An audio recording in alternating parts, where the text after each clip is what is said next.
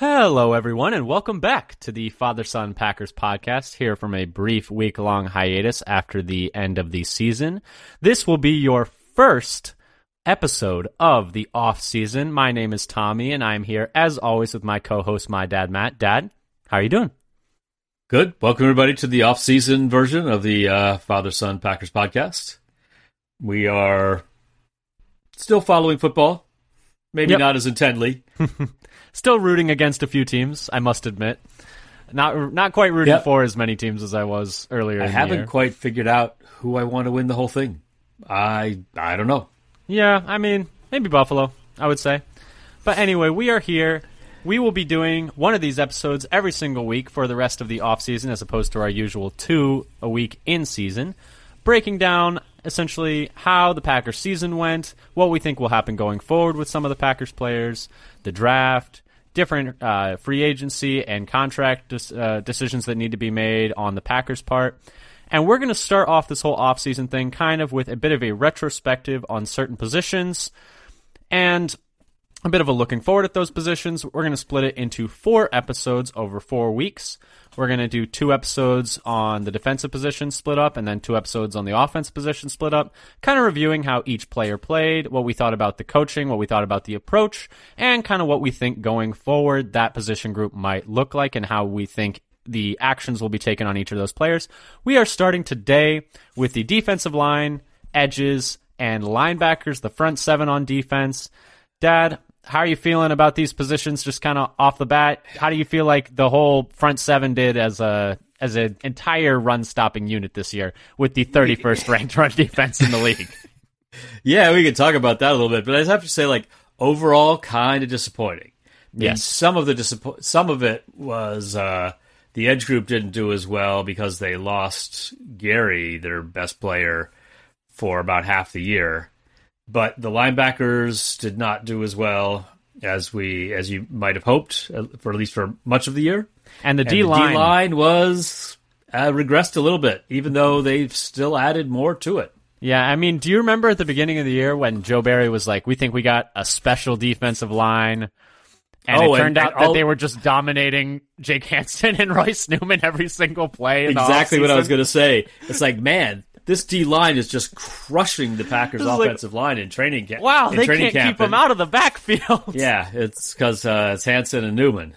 Now we know why. It's like they can't stop them out there. Wow. It's like, and yeah, the D-line was pretty disappointing overall. It just shows you how bad that O-line was that we trotted out in the beginning week 1 of the year. And really just threw a few games away. They were getting absolutely crushed that by O-line, this D-line. By a D-line that finished dead last in adjusted line yards. Can you tell our listeners what adjusted line yards are, since we are going to be talking about that a little bit? Yeah, so that's a football metric from Football Outsiders that is trying to break down what part of the run game is being given up by the defensive front, as opposed to the part of the run game that's being given up by the linebackers and safeties. Those are the open field yards as opposed to the adjusted line yards. And as I understand, it's essentially how much push they're giving up to the offensive line, right? It's like how much they're getting reset. Right. And some of it, I think, is going to be how... I think one of the things that feeds into that, though I don't know all the details, I'm sure is going to be yards till first contact. Mm-hmm. And things like that. It's an amalgamation of a few different feeding numbers. into the adjusted line yards. Yeah. But so, anyways... yeah, I don't know what does it count as infinity if the nobody on the defensive line lays a finger on the runner? Well, whichever metric you look at, whichever way you slice it, the D-line was not great this year. There are certain times where I think a running back could have gone to infinity against this defensive front. Just kept running out of the stadium. They certainly needed the stop Forrest sign at the end of the end zone for a few of these. Yes. But anyway, since we're talking about it, like we said, we're going to go through 3 different position groups: D-line, edge, and middle linebacker today. Dad, let's start with the D-line. Let's talk a little bit about their performance this year, how we think they're going to look going forward. And you want to kick us off with the guy that makes everything go, Kenny. And honestly, I thought a bit of a down year for Kenny this year. A little bit, yeah. So I've organized the D-line part as by sort of snap count per game, and sort of front line as well. frontier players first. And Kenny, of course, is the only player on the team who's ever shown the ability to be a top-tier defensive lineman on this team. So he's set. The other thing that's interesting about this, and I'll just say it right up front, our top 3 snap counts all were drafted in the same year, 2016. Clark, Reed, and Lowry all came out in the same draft. Yeah. And so and Kenny's 27, Reed's 30, and Lowry is 28. So Kenny was young when he came out. Yeah, he was only led like the team 19. with 807 snaps, 348 against the run, 459 against the pass, for 47 snaps a game. In terms of his counting stats, he finished the season with 5 sacks and 45 pressures. So, like, in terms of pressures per snap count, that's about 10%, and 18 run stops.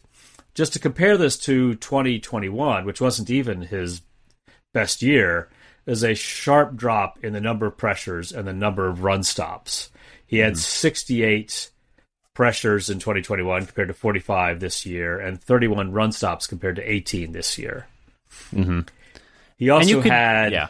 You could really feel it out there. It's like you could tell just watching that it didn't feel quite as impactful this year. I agree. Right. And he also... I'll talk a little about some of the... I think some parts of the year are wondering what was going on a little bit. His PFF grade overall was only 66.4. That's just a little bit above average. And he had the lowest run D grade of his career. And overall, by PFF, he was only the 41st ranked interior defensive lineman. And he was the best on the team. Yeah. He ranked 41st overall in the league for the season. Though he was still 15th in pass rush grade by PFF. So not too bad, but his run grade was outside the top 50. I didn't actually look to count where it fell. Mm-hmm. And looking at his run defense grade more generally, it has dropped 2 years in a row under Barry. So this year was worse than last year, and last year was worse than the year before than it was under Pettin. This year, he really struggled in the middle of the season from weeks 8 to 12, with 4 of the 5 games grading out as a poor or below average overall. So was there some kind of undisclosed injury? Was something going on that they didn't talk about that was dragging his performance down? But he played better at the end, and his best game of the year was against Minnesota. And his second best game of the year, just to mention, it was against Tampa early in the year. Mm-hmm. Yeah, I remember. I mean, I think everyone's best game on defense was against Minnesota, if we're being honest, which is pretty cool in my opinion. But I have another one in here. I think one other of the D linemen had the best game of the year against Minnesota. So he's entering the 4th of a 5-year contract going in 2023. He'll be in the 4th year of the 5-year contract he signed most recently, and he's set to count $24 million on the cap in 2023 and 2024, about the same. But they could convert some of his $13 million salary in 2023 to a signing bonus, to push some of the cap back to 2024. It'll make this coming year easier, but 2024 worse. Yeah. And there are reasons why they might do this for multiple players, actually. I think they're going to hit the restructure button on pretty much anyone they can this offseason. And you know why you would do this? And why you could get away with it, it won't actually hurt the team all that much, is because you're thinking the 2024 total salary cap hit for the QB position is going to be substantially lower than 2023. Yeah. And so you can have everybody on the team on both years, and everybody except the quarterback position is going up in salary in 2024. And the thought is just essentially one of Rodgers and Love will not be here in 2024. It doesn't matter which one, but one of them will not be, and the cap hit will be less. For me, I think just kind of tacking on to what you were saying about Kenny, it's so hard because he's not playing with anyone who's any good next to him for me to put a particular amount of blame on him for the 31st ranked run defense. He was worse this year. He was getting beat, especially in that Titans game, I think was the worst game of the year for him. It felt like, at least. He's getting beat by a backup center like several times in that game, which just can't happen. And yeah, actually, so let's see. On Kenny, his 2 worst games were Buffalo and the first Detroit game, actually. And the Titans game was not as bad. I still think that was his worst Despite game, personally. The eye test. When you think PFF doesn't take into account context. Like, you're playing against a backup center. You should be dominating. Like, you should be kicking his butt. But instead, you can't move him, which I think was a little disconcerting for me. Beyond that, though, I mean, for Kenny, it's just he's your best player on the D-line. You need to get him some help. You hope that next year Wyatt is able to give him some support and that they're able to give Wyatt more snaps. I think that helped a little bit as the year went on, giving Wyatt some more snaps. The D-line was a little bit more successful. Getting, I think, Slayton more snaps at nose tackle as the year went on and putting Kenny over to 3-tech was also pretty good for him. I thought he was a lot better over there than he was at nose this year. And some of that is, like, he's playing at a lighter weight under Barry. And maybe at this lighter weight, he's not fully equipped to be playing like right over the center anymore and taking on double teams all game. Maybe he's just going to have to move over to 3-tech and play Slayton as a full-time nose and just see what happens from there and then play Wyatt with him. Maybe that's the move. But I think that's probably what I would do going forward. I mean, you need him. He's probably still your second best, third best player on defense. Yeah, it seemed like we saw more of him at like 3-tech or, in the B gap, or over tackle than we had over B gap or right over the tackle than we had in the past. Yeah, and I mean, they need more from him because of the lack of like production from everyone else. It's like the expectations are high, and he's been able to do it for several years, which is very it's commendable for him. But I think definitely a down year for him, back-to-back down years in the run game. You don't know how much of that is Barry's scheme since both those years are under Barry. It's just tough.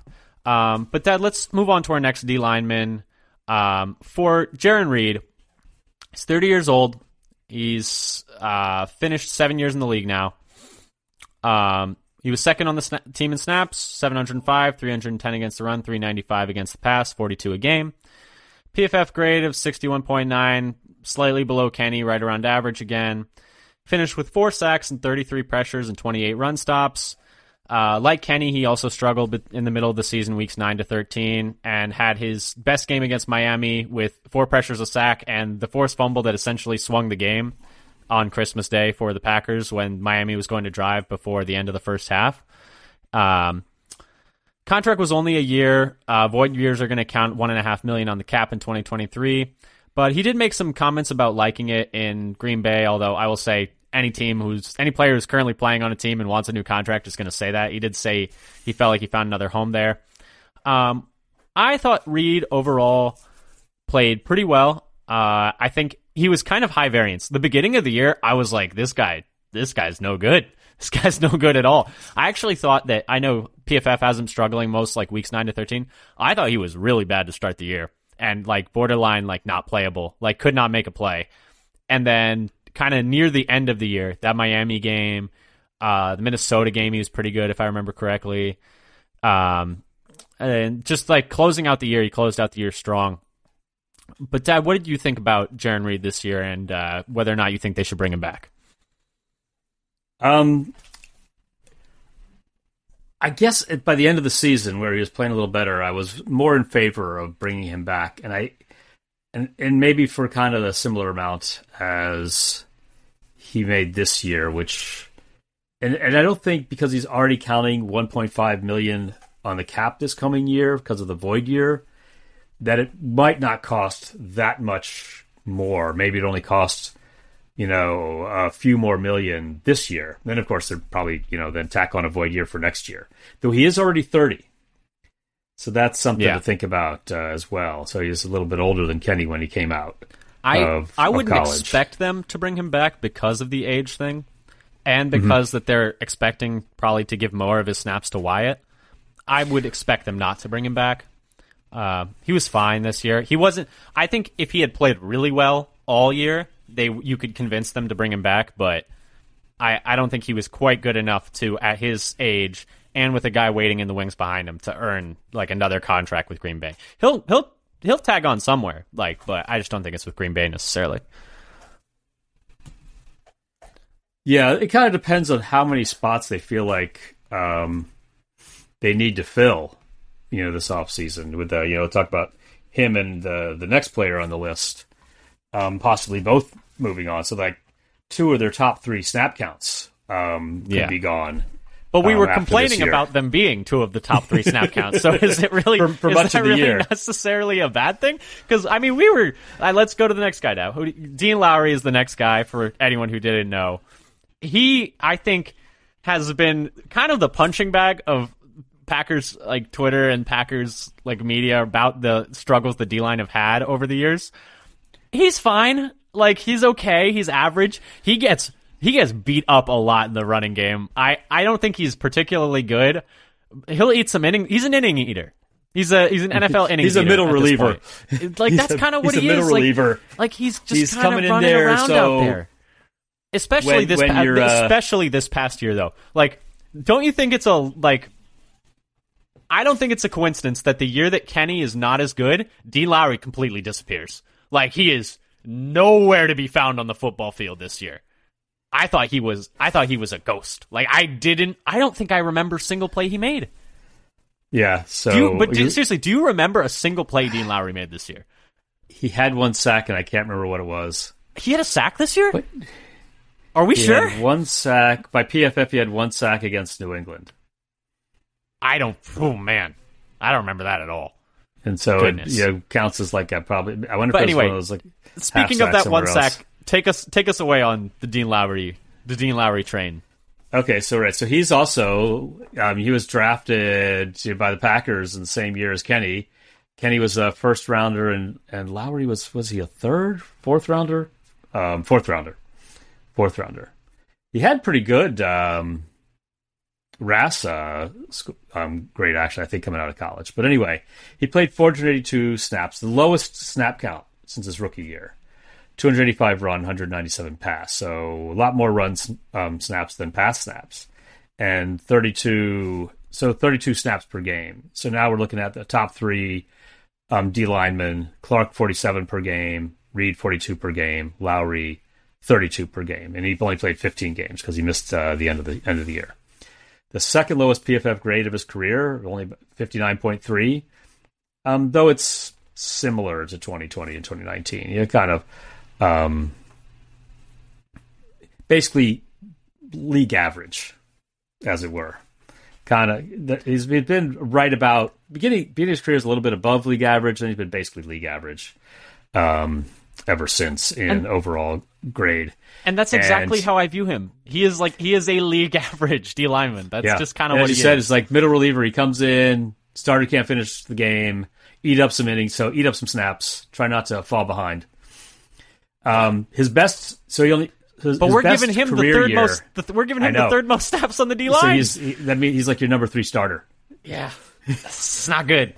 And so he had 2021 was his best pass rush year. We had 6 sacks. This year only had 1 sack and 17 pressures. So in terms of pass rush snaps, that's like 8.6 pressure rate, which isn't terrible. Which is similar rate to Jaron Reed, which I forgot to say. He was around an 8.4%. But I never saw hardly any impactful plays on tape for Dean Lowry this year. Last year, I actually thought he had a really good year. I actually thought he was pretty solid last year. This year, it was like, can we just get this guy off the field because he can't play. And you also compared the snap rate, but his like run stop only 18. Oh, he's not a good run defender compared to Reed's 28. He's never been a very good held up very well in the run. Yeah. And I mean, and that kind of bears out over his career in terms of stops. And while we're talking about it, can you remind me his contract percentage, or contract situation? Like, they can get off of him this offseason, right? Well, Lowry's already done. Oh, that's right. Because that was ended. Last season was what they were talking about. They can just get rid of him if they wanted to. And he's got he's got just a void year left that's going to count $3 million on the cap this year. So it may be possible to bring him back. I don't know how much he's going to command on the market. That's true. But if they bring him back at like league minimum, vet minimum, he'll cost almost nothing more in the cap than he does now. That's the thing about like both Lowry and Reed, their contracts have basically expired. So that means you're down to Clark, Slayton and Wyatt and Jonathan Ford. Yeah, and honestly, if it's those four, and then you just add like a rookie into that mix, I feel okay with that as the position group going forward. But since you mentioned him, let's move on to TJ Slayton. I actually was really impressed with what I saw from Slayton this year. He didn't play a lot to start the year since he was kind of stacked behind Clark, Lowry, and Reed.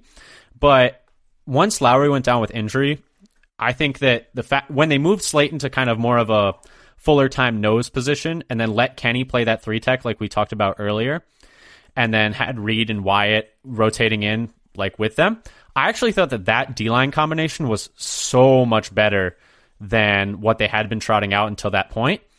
And Slayton, I mean, he just finished his second year in the league. He's going into his third year. He's on a rookie contract. He's cheap. Didn't have any sacks this year, but had 5 pressures and 11 run stops. Most of his snaps were from the nose, so the fact that he wasn't quite as productive in the pass game as he was previously doesn't really... It's okay to me. He's not really there necessarily for pass rush. The fact that he's giving you anything there is kind of just some like a added bonus. I mean, he's a 5th round pick. Like you can't expect like all of that much from him. But I just think overall as a unit, the D-line was a lot better when he was at the nose. He was actually better in run defense this year. If you want to just referencing PFF run grades. Obviously PFF grades aren't perfect, but there's another data point. Beyond that, I mean, just eye test wise, he's got a lot more there in the fact that I think he's better at nose tackle than the other players are at 3-tech. And then Kenny's better at 3-tech than any of the other guys are at 3-tech. So just kind of, exactly, it's just kind of moving them around, getting your best guys on the line. I wouldn't mind at all if going into next year, Slayton's the starting nose, and then you got Kenny and Wyatt on either side of him. I don't know how you feel, but that's at least how I feel. That sounds good to me. Yeah, you could mention that Slayton kind of started off rough and then got better as the year went on with his best game against Minnesota. But he was hardly even getting any snaps early in the year. Yeah, like he never played. And then he finished the league 4th in snaps per game after the first 3 we already mentioned. And from there we basically go on to the only other player who really got any kind of snaps at all in the D-line. And that's Wyatt, the rookie, who he's a little old for a rookie, 25 years old. He'll be 25 in March, I should say. He's almost 25. And he had 14 snaps per game compared to Slayton's 18, so close. But over the last 6 games, it was up to 21 per game. So he was actually started to getting a decent number of snaps there at the end, with 2 sacks, 8 pressures, and 5 run stops, mostly playing, I think, at 3-tech, though they might have put him at the nose on a few snaps here and there. It's so criminal how few snaps they gave him. It's criminal. It took so long for him to get snaps, but then like 4 or 5 of his last 7 games, he had over 30 snaps. They finally started giving him more. Yeah. His best game was against Detroit at the end of the year. And 3 of his last 5 games were well above average to elite in PFF grade. So and it's he really poured it on when he had the chance. It's on just a snap per snap basis. It's just so dumb that it took them that long to play a first-round pick that was clearly better than any of the other options you had. Like, when he played limited snaps, you saw he was better than Lowry. You saw he was at least as good as Reed. I don't understand how you pick him in the first round. You watch him be just as good or better than the people ahead of him. So if you're not going to play him to develop him, and you're not going to play him because, like, he's better than the other guys, why is he not playing? Like, you're developing. I don't get it. What's going on in practice or something? I don't know what's going on. And I mean, he's a rookie. He's on a first-round contract, so he's going to be making, like 2-3 a year. It's going to be cheap for a little while now. I think he's definitely one of the foundational pieces to build along the D-line. He didn't have like an elite rookie season, but he was very solid and showed a lot. He was efficient when he got the opportunity.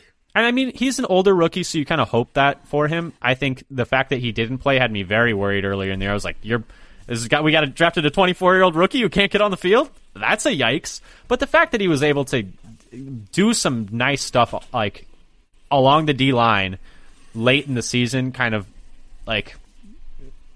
I'm not as worried anymore. I think that he should if he doesn't start next year, I don't know what we're doing.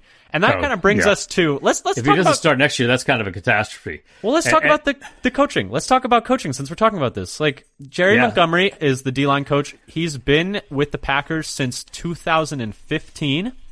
in some role along the D-line. He was the assistant D-line coach until 2018. Then he was the D-line coach from 2018 to 2021. And then he is now the D-line coach and run game coordinator this past year. I don't understand.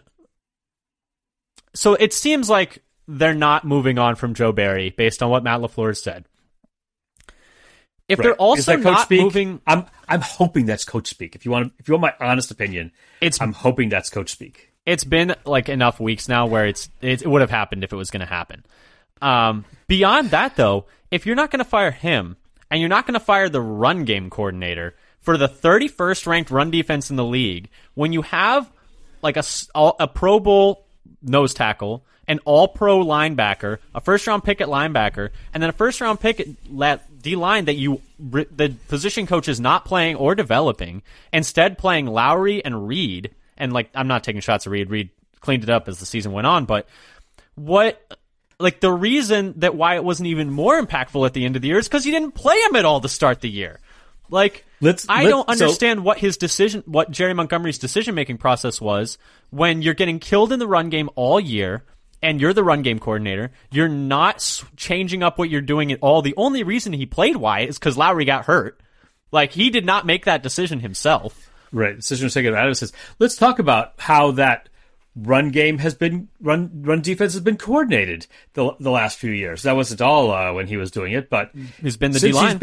Since he's been the D-line coach in adjusted line yards by Football Outsiders. Yeah, and so reminder, this is just a metric that looks at how the D-line is performing against the run game, which I know he's only been the run game coordinator for 1 year, but he's been the D-line coach for 5 now. Right, so these are the yards that the defensive line are theoretically responsible for. So league-wide ranking under Montgomery's leadership, they finished 27th, 31st, 24th, 26th, and this most recent year, 32nd. Yeah. And you have... I know it's tough because, I will say, not a lot of clay to work with outside of Kenny, but you have a Pro Bowler there. You can't be... his average of his years is like 28th or 29th in the league. Like, you're down there with the Texans. You're down there with probably not even the Texans. You're down there probably not even the Texans. I don't know who the terrible run defenses are. The Chargers were bad for a while. Yeah, but just think, over a 5-year span, you have had one of the worst D lines against the run continuously. Yeah, and it never gets better. And even when they give you clay to work with, like Wyatt, you don't play him. So what is it you would say you do here? Because you've had to use an Office Space quote. Because you've had bad D lines the entire time you've been coaching here. And I know you have not had a lot of draft picks to work with. You've had Kenny Clark. You have not developed anyone else. You had Kingsley Keke. He was okay. He's gone now. Slayton's been all right. There's some development there. There's something to see there. But at some point, you got to put out a good unit because they've had a bad D-line for what feels like ever, like since Mike Daniels left, we were talking about earlier. Yep, which was about the same time that Montgomery took over as a D-line coach. So which was which? This brings us to future need. Do you see? I could see, and I don't know. Do you think the Packers possibly going for another interior defensive lineman, possibly with another pass rush guy like Wyatt is to be? If there's a stud there when they pick at 15, it wouldn't be my first choice of position. I would prefer an edge rusher or a safety, or if by some good fortune we get wide receiver the guy from TCU. Quentin Johnson, my guy. Quentin Johnson, yeah. What's the chance of that? What's the chance of him lasting until 15? Probably not high. But we're going to talk a lot about the draft later. I think future needs, they need another guy here. I don't know if it needs to be a first-rounder. I think as long as it's not a third-rounder, we're going to be okay. Yeah. But, yeah. Especially if they don't bring Reed or Lowry back. They've got to just add at least one more body. Person. They just need a body there because...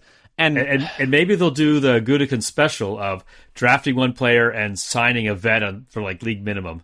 Or they'll do the Gutekunst special of drafting 3 guys late and just be like, when do you win the job? A fifth rounder, a 6th rounder, and a 7th rounder. But yeah, that's how they got Runyon. I just don't understand how you can essentially trot back this entire defense with no changes next year. You're not having changes anywhere.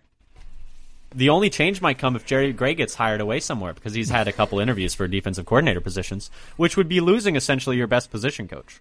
But anyway, that's kind of all we had for the D-line. Let's move on to the linebackers. Let's move on to the edge rushers. We'll do edge rushers first. I would say I wrote up this part. I'll start it off. I think that the edge rush group was pretty good this year considering they had to deal with a lot of injuries and the fact that the third guy was kind of either a rookie or a guy they signed off the street, and we'll get into it. Let's start with Rashawn Gary. He's 25 years old. He's going into his 5th season on his 5th-year option, fully guaranteed. This past year, he only played 8.5 games due to the torn ACL he suffered against the Lions in Week 9, so that's definitely something we're going to have to talk about. Stupid AstroTurf. Such a dumb game. He had 38 pressures, 6 sacks, 17 run stops, which is a PFF. All these are PFF sourced stats. Stops is like essentially PFF stat that's like the offense did not succeed on the play. I believe it's calculated off success rate. So like a 1 yard run would be a 1 yard run on 1st and 10 would be a stop, something like that. But like a 2 yard run on 3rd and 1 would not be a stop. For instance, The whether something is stopped depends on context. Exactly. Down and distance context. So a bit down in all those stats, but you do have to remember he only played 8.5 games. Had he kept up this pace for an entire 17-game season, he would have actually been 5th amongst edge rushers in the league in pressures and 2nd amongst edge rushers in the league in run stops. So he did have a career-high 5 missed tackles this year. I think it just is what it is. Obviously, you don't like to see a career-high in missed tackles when you're only playing half the number of games, but c'est la vie. I think overall, though, he was clearly the best player on defense this year. They really missed him as the year went on when they had practically no pass rush against Detroit especially. I don't think it's a hot take to say he was their best player. I think my hot take is he was their best player on either side of the ball, which I don't even know if that's that hot of a take. It's not that hot of a take. And he's going to be on his 5th-year option coming up. He's making $10.9 million guaranteed, counting the same against the cap. The thing about him, though, Dad, that is interesting is normally this would be the offseason that you would get your extension going into your 5th year. What are they going to do now? Because he tore his ACL on November 6th. So you're assuming he's probably going to miss 7-8 weeks next year? Right, he's going to miss like half of next year. And so what timing? What are they going to do regarding that contract extension? Because they might need to. They might need to just. I think they might need to just extend him and hope he heals all right. Because I don't think you can let him get to free agency. Because there's going to be a massive bidding war if he has a good year next year. If he looks like Rashawn Gary next year. Yeah, it might be safer. There's risk. There's a lot of risk. That's the problem. Before he even comes back. Or they could try to, 4 games in. Or it'll depend a little bit on how soon he comes in. Because you also feel like it's going to take like 4 or 5 games to really know how well he's playing. Because if he comes back mid-October and he has like 3 or 4 bad games, that's not that surprising. No. It took Elton a while to start playing up to normal. And a lot of people do when they first come back. They're not at their normal level, and it takes a little while to get going, even after you start playing. And even if you didn't have like a catastrophic injury you were recovering from, if you don't do something for 10 months, like you're gonna look like you haven't played football in 10 months. Like, I mean, he's been sitting on the couch. I guess someone give me that couch. Somebody get on that couch. That's a quote from The Fighter if you've ever seen it. But yeah, so I think this would be a no-brainer, like full extension, like give him as many years as you can give him a bunch guaranteed, but the injury just makes it so complicated. I think they should extend him either way this offseason, but man, I don't know, like what do you even pay him? Like I don't know what you do here. Yeah, I don't know what the going rate is for essentially the going rate for a top edge is in over 20. I think like they would 24 or something, or maybe it's more now. I think it's more now. I think it might be more now. I think they would haven't looked at the market yet. I think they would have had to given him essentially like the most money ever for an edge, possibly. Like if he had been healthy coming into this offseason. But now I just don't know, because like the point of drafting him was you were going to draft and develop him. Like you brought him along very slowly. You have to extend him. You can't just let him walk now after he's had like essentially 2 good years or 1.5. That would be a colossal failure if you draft a guy you think is going to take 2 years to develop, and then you only get 2.5 good years out of him. It's like, yeah. What are you doing? I think we're landing in the same spot where they have to re-sign him, and I think they might just have to like pull the trigger on that over the offseason with him injured and just hope for the best. Because otherwise, I don't think you want to get into a bidding war in the open market, because that would be awful. Yeah, and what their edge group looks like without him, and that's something. Okay, let's move on. Do you want to talk a little bit about Preston? Right, because we can talk a little bit about Preston, who is now 30. Yeah, and going into his 9th year in the NFL, and he was their best edge rusher he was their number 1 edge for the second half of the year. Yeah, he played all 17 games, which is like, that's a Preston thing. He's like missed 1 game in his whole career. 1 game his whole career. The dude is a machine in that regard. And that's why I'm not super duper worried about him being 30, but he is 30. Like, he's old. Yeah. He played, so he had 42 pressures, 10 sacks, and 20 run stops per PFF. A lower pressure rate, or pressure total, than the previous year before, significantly lower, 63 last year, but he managed to avoid his even year bottom out, as he had been doing, like the really good year and the bad year, and the bad year. And that's why I was looking, I was like, wow, he was a lot worse than last year. And I don't care, because he was way better than he was in 2020. Like, he was much better even year-wise than he had been previously under the Packers. Yeah, and as usual, he did a decent job against the run. 14th in the league in run stops amongst edges. And that's been one of the things he's been good at for most of his career, using his size, long arms to set a good edge against the run. Yeah, and I mean, 42 pressures, 10 sacks. Like, I mean, he did not go into this year expecting to have to be the number 1 edge, and then he had to take that role on. I think he had a fine year. Yeah, I was pretty pleased. I think he was critical to the year. Can you imagine if they didn't have him either? Goodness. I mean, they would have for sure addressed, like, the edge group. The edge group needs addressing anyways, even with him there. But if they didn't have him, they would have been toast. They would have been absolutely sunk. Yeah. So the contract, signed a 4-year, $52 million extension last offseason. Count $13 million against the cap this coming year, and they, like, similar to what they could do with Kenny, they could restructure him, and in Preston's case, save $6.6 million against the cap in 2023, which then, essentially then counts in the next year. If you think of a cap as a 2-year exercise, a lot of the times for these, it's a net neutral, but depends what else is on the books in which of those years. So it could be, if 2023 is a tighter year, then you do the restructure. If you think 2024 is going to be the worst year, then you don't. Yeah, and I think, like, you could hypothetically cut him after June 1st and save like $10 million. I think that should not be anywhere near on the table, just because they need edge snaps so badly. It would be like Enagbare and Jonathan Garvin as your top 2 edge rushers.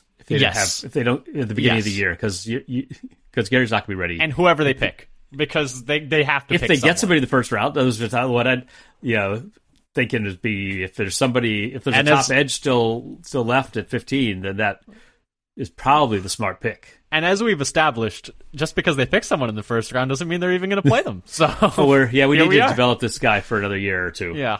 We're in win now mode, but we're going to develop this 24-year-old rookie for it. Oh my goodness, it's so stupid. But beyond that, we already mentioned him. Should we move on to Enagbare? Because I think Preston, it's very simple. He should be on the team next year. He should be essentially. He's going to have to be your number 1 for like the weeks until Gary gets back up to speed. Hopefully, knock on wood.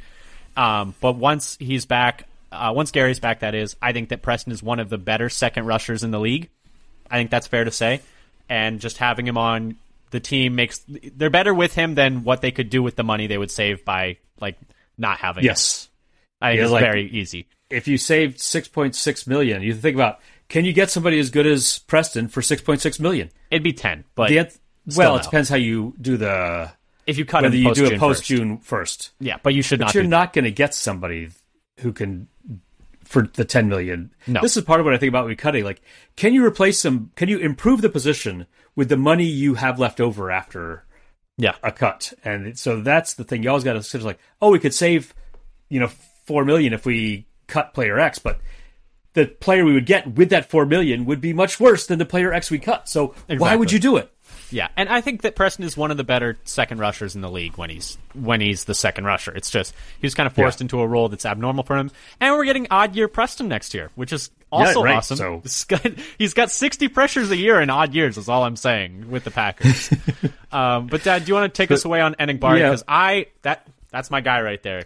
He was my draft crush. You want to go? You want to go ahead with Enagbare? No, he was yours. We're going every other. But wait, no, it is me. Huh? It is me. That's right. You started with Gary. Yes, you're right. He's 23 years old. He's going into his second year in the NFL. He had 25 pressures, 3 sacks, and 12 run stops this year per PFF. Considering the fact that he didn't crack 40% of defensive snaps until week 7, and then didn't crack 50% of defensive snaps until week 10. I would say when Gary got hurt, I would say that's super impressive. 19 of those pressures were from week 10 onwards. So if he had kept his if he essentially kept that pace and been a starter all year, he would have had 41 pressures, which would have been 4th amongst rookies and top 50 in the league. Not bad at all. But which is the metric that he basically was at the top of all rookies? I for think a lot of the season. Was it pass rush? I think it's pass rush win rate. He was like top the best of the league. all rookie rookies? Edges. Yes, and just he was kind of in a part-time role this year. He got pushed into being the second guy. If he's your third guy, I'm ecstatic. I mean, he's making hardly any money at all. Going forward, I think that he is a very exciting player. He's everything that you would hope. He's a perfect third edge rusher right now. Maybe in 2 years he's ready to be a second edge rusher. Maybe. I think that's kind of the ceiling for him. But if you're getting a third edge rusher as a rookie on a 5th round pick, and then he's going to get up to maybe hopefully a second best pass rusher on a team, as time goes on, that's something to be very excited about from a 5th rounder. I'm very happy with how he's been so far. And just if he had been a starter all year, he would have been one of the best rookie edge rushers in the league, statistically. And I think he already, by certain other metrics, pass rush win rate, like we talked about, I think he's already near the top of the league. So, I mean, I don't know about you. I'm super excited about him because he was one of my guys coming out of South Carolina. Yeah, it's interesting because I think he doesn't have as many tools as a lot of people would like. But I think what it is, he just knows how to use the tools he has. He's got long arms. He knows how to do the stiff arm rush, and find spots to win, and just knows how to. And he was effective in college as well. He's just not very athletic, but he's just good at football. He's one of those guys. He's not athletic really much at all, but he's good at football. He's not a super high tester in the underwear Olympics, but plays a good game. I think someone tweeted because he had a nice preseason, late in the preseason.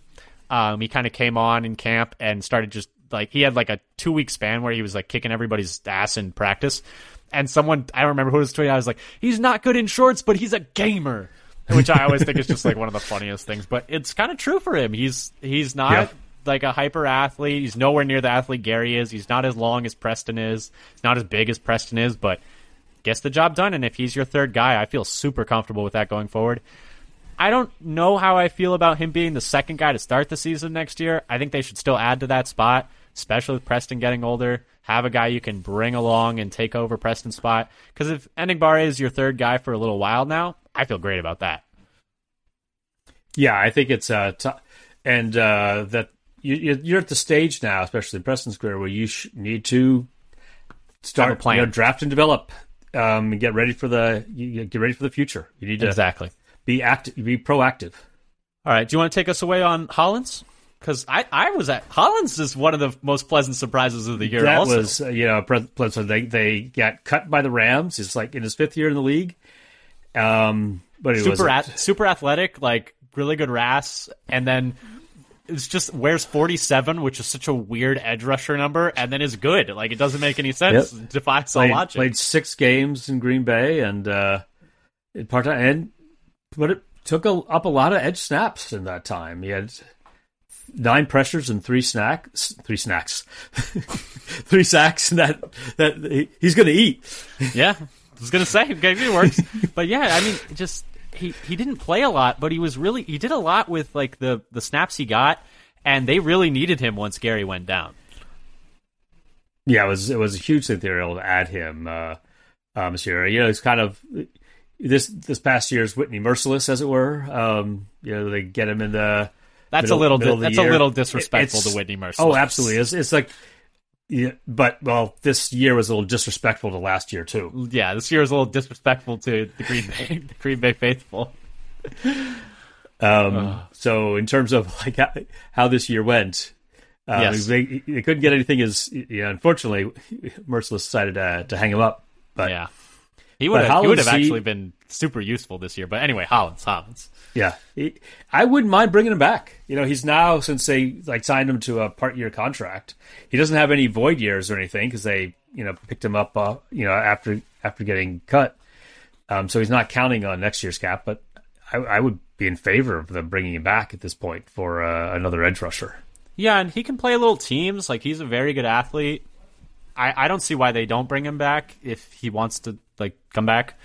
And I mean, I would be totally in favor of it because he was very productive. Like, he was a quality NFL player. I have no idea why the Rams cut him.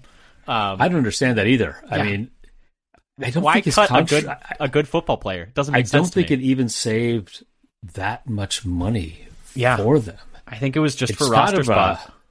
Was it just to tank their... Well, but why would they tank their draft position? Because it's going to the Lions anyway. Who knows why the Rams do what they do. But they won a Super Bowl, so I can't really talk. But yeah, I think Hollins was great this year especially for what he was, a mid-year addition, and just came in and was like a very viable third edge rusher just off the street. By the end of the year, he was the third edge rusher for sure. And that kind of brings us to Garvin, who I think... was very disappointing this year. I mean, I was surprised he made the team. I think we were all a little surprised he made the team. Part of that was Tipa getting hurt. He hardly played, really. He's 23 years old, so he's still pretty young despite it being going into his 4th year in the league. He'll be 24 by the start of next season. Has 1 year left on his current contract at $1 million. If they cut him, it's no real dead money. Like I said, he hardly played. He got jumped in the depth chart by a 5th-round rookie, and they got jumped in the depth chart by a guy straight off the street. They elevated practice squad guys to play over him. I would be surprised if he's on the roster next year. They play him on special teams for some reason. He's not very good on special teams. It just kind of I don't see him being on the roster next year. I don't know if you feel the same way. Possibly not. He had 0 sacks, 7 total pressures, and 2 batted balls. And 0 run stops. Yeah. And he didn't play much. He had a lot of single-digit games with single-digit snaps. Or no, not single-digit. I'm sorry, single-digit run. But, teens. Yeah. Teens and a couple in the 20s. He had a little run of 3 games in a row that were pretty good against Detroit, Dallas, and Tennessee. But a lot of well below average games beginning of the year and then again at the end of the year. And it's a little disappointing because he's actually pretty athletic. He tested pretty well. And he was really young coming out of the draft. I mean, I thought here's the thing. 7th round pick, that's the perfect type of player to take in the 7th round. It didn't work out. It is what it is. I don't think we need to spend a whole lot of time there. Let's talk a little bit about the coaching and the overall positional group thoughts. So this was Jason Rebrovich's first year as the outside linebacker coach in Green Bay after the departure of Mike Smith last year to the Minnesota Vikings. I thought he did a really nice job, especially considering the fact that he had big shoes to fill because Mike Smith is a very well-renowned outside linebacker coach around the league. Gary had a career year. Preston broke the pattern of having bad, even-yeared seasons. Enagbare looked really good right off the bat, so developed him quite well. And then Hollins came in and made really good contributions. Like, all the things we talked about, I think at least some credit goes to him for, developing Enagbare, giving Hollins the situation to succeed, getting Gary to that next level, getting Preston to come in and be, in shape this season. Yes. And I would say he did a very good job. especially with big shoes to fill. I was very worried about this position group with Mike Smith leaving, but it worked out. Yeah, I think they definitely should keep him. He's done enough to keep his job. The players were improving under him. He had, rookies, several players playing above what they had in the past or could be expected to do. And I think from that he should have one of the more secure defensive position coaching jobs on the team. But it sounds like they're all going to be secure. Yeah, unless they leave for other jobs like Gray, like Gray or not on the defense, but will Bisaccia leave? Yeah, Bisaccia getting interviewed for the Colts job today, which is what we just saw. Overall areas of improvement, like we said, we just think they need another guy. But Dad, getting a little long here. Let's move on to the linebackers. Let's take this home. Do you want to start us off with Campbell? Sure, I can do Campbell. I can start with Campbell. So he was their first team All-Pro in 2021. He's not as good this year. He's will be 30 going to next by the time next season rolls around, and it's going to be it's his eighth year in the league. He missed 4 games due to injury, played only 13 games. It's still unusual for him. I think he's mostly been pretty healthy in his career, which is something that Gutekunst is not every time, but sometimes he's taking chances. But he's done a decent job at getting players like Preston and Campbell and Amos who don't miss many games. And Billy Turner. Though he had some injuries at the end a little bit. Yeah. But he had his highest missed tackle rate. Right. That was weird at the beginning of the year. Like, he already had more missed tackles in the first 3 games than he did all last year. He had the second highest missed tackle rate of his career since his rookie year. 10.1%. Yeah. And but he did have the same number of tackles for loss as he did last year in 4 fewer games. So in terms of those impact plays, he was still creating some. I feel like at the end of the year, he was looking a little bit more like himself towards the end of the season, playing a little bit better when he came back from that injury. I don't know if you felt the same way or not. Yeah, I actually thought that his best play was right before he got hurt against Buffalo. I felt like he started the season kind of weak, weeks 1 to 4, 1 to 5, and then the Washington game where he had a pick 6, and let's see, what was the other? There was another one that I was thinking of off the top of my head. Let me see if I can pull it up here really quick. The Washington game, I thought he was really good. I thought the Giants game was really good, and I thought he was fine this year overall. He had just set such a high standard for himself. He missed 1 tackle all of last year. It's not really sustainable.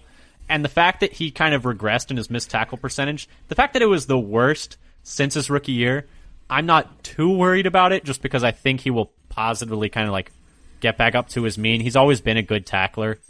So I'm not entirely totally worried about that. There were times where he was in the wrong gap and he looked a little slow, but I think for the most part he was solid to good this year. It's just he was so great last year that we couldn't help being a little bit disappointed by the season he put out here this past year. Yeah, and some of it there's slow reactions where you're not being placed, you be in the right place. How much of that is maybe having a rookie next to you is contributing to that, where you're losing some of your attention to what you would normally be on because you're trying to coach in the middle of the play the player next to you. And maybe as Walker gets more accustomed to what he's doing, and maybe some of that, what they changed to have Walker just basically read and react helped Campbell focus a little bit. If you remember, Campbell last year was he played almost all of his snaps as the only linebacker. They played so much penny last year, and maybe that's just something he's better at, which isn't ideal because it's not they're not going to play Walker. Right. So, it is an interesting thing that as you said, he is wanted to be Batman. Yeah. And he's still what he meant by that is he wanted to play Mike, not play Will, which is what they play Quay at Will, they play Devondre Mike. So he's still getting what he wants. It's just last year he was the only linebacker and he kind of excelled heavily in that role. And so you wonder how much of it is maybe he's not as good in 2 linebacker, which doesn't make a whole lot of sense. I mean, the role is different, but you got more help. But you hope that as he and Quay kind of get used to each other, they kind of develop more chemistry inside and it's a little less clunky, I guess, and they improve each other's play and lift each other up. Only time will tell.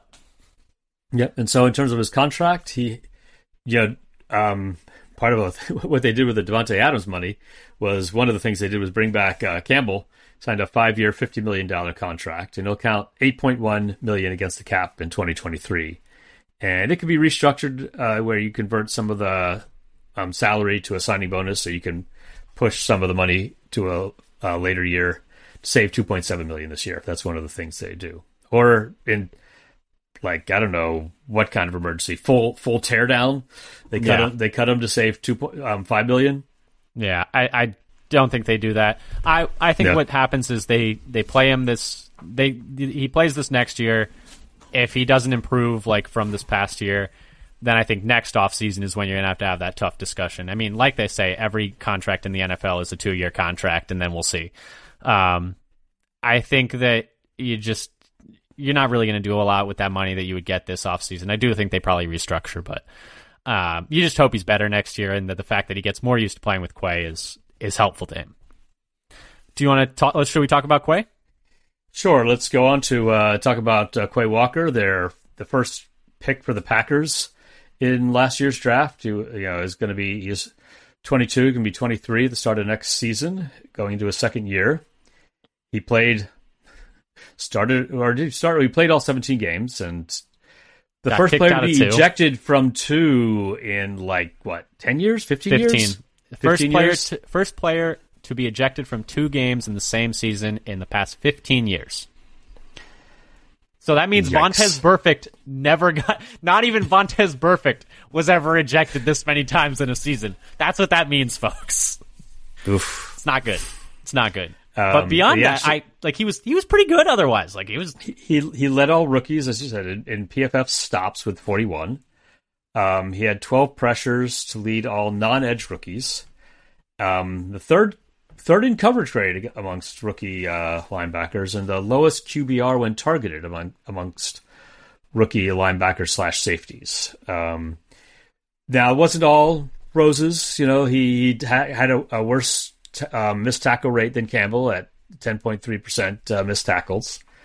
But it seemed like some of the mistakes he was making earlier were sitting and deciding, trying to figure out what to do, and getting to the position late. And you could see in some of those late games in Detroit before he got kicked out. It's like hitting the hole, and he was doing that in the game before against Minnesota, getting the tackling ball carriers in the backfield and making some really good plays. I think what he has to do, he's always on a rookie contract. He's going to be around and not cost much. And no one's going to mention this because of what happened in the Detroit game, which is just unacceptable. You can't do that. He was playing really good. He was having a really good game. He was playing good ball. Until that moment. Gotta figure it out. Just don't be so hair trigger crazy. If somebody puts their hand on your arm or your shoulder, you just gotta dial it back a little bit so you don't. I don't know what it is, but he's God, I don't know. Is it just really severe personal bubble protection?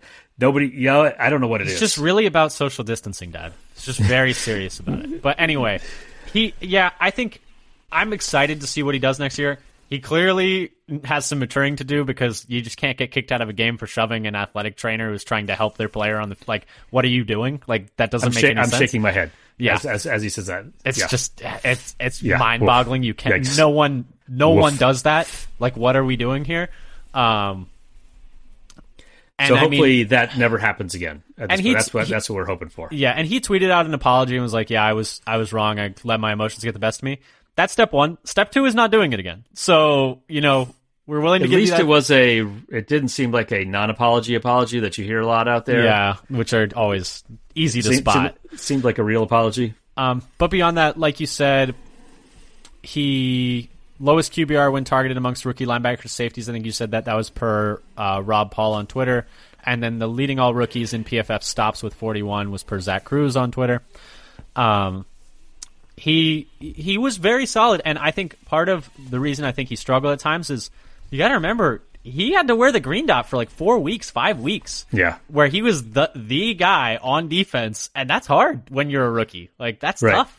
And during those weeks, he couldn't be just see ball get unleashed ball. To just see ball get ball and just react and play on instinct. He's like, no, I got to think about what everybody's supposed to be doing here.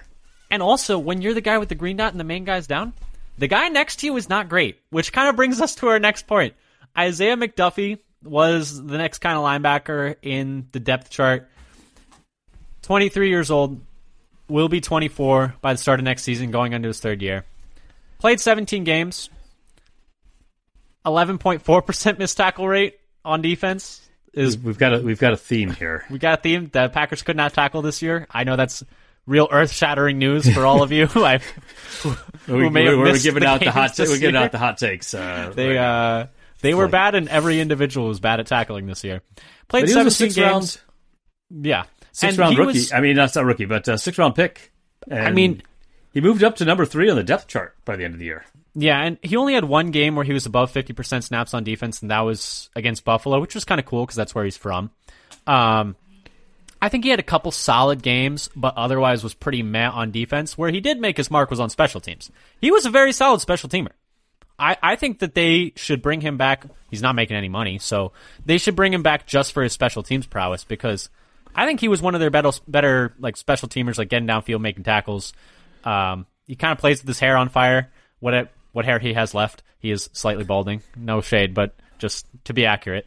I think going forward, they should, like this, unless they somehow draft a bunch of linebackers and have like a lot of talent there that they don't have right now, they should certainly bring him back, because just as a special teamer, he's a plus. That's at least how I see it. What do you think about McDuffie this year?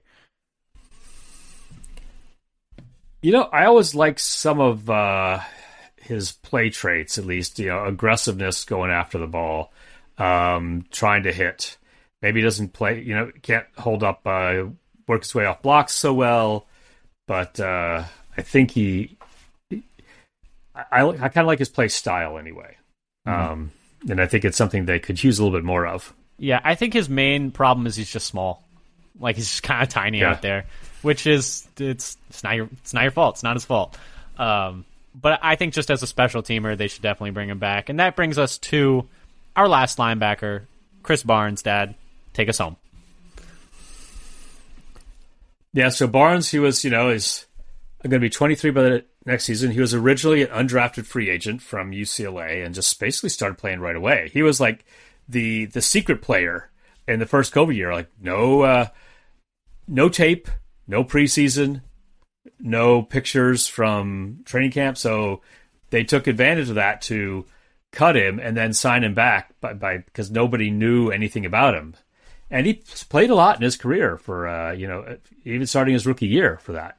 Now this year he was hurt. He only played 6 games due to a serious injury in the first game of the year. And he had a 10% missed tackle rate.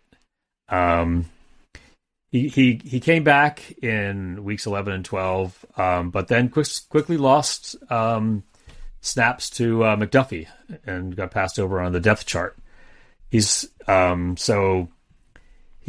currently under contract because his contract finished last year, as I think he was a exclusive rights free agent last year, so it's just a 1-year deal. And now he's a restricted free agent since he was originally a UDFA, and now they could tender him, but the cheapest tender is $2.6 million for the right of first refusal. And so, is he worth $2.6 million on the 1-year deal? I think probably not, just because of the way he kind of fell down the depth chart. It's interesting though to me because before he got hurt in that Minnesota game, they were trotting him out there in 3 linebacker sets with Campbell and Quay Walker, which they kind of abandoned that entire notion as soon as he got hurt and never brought it back. But at least that's interesting to me, is that they kind of wanted to get him on the field. They liked what they saw with him to start the year. It's always hard. He had a very borderline season-ending injury that we thought we saw initially, and then he was able to come back for a handful of games at the end of the year. I know he wasn't great to end the year.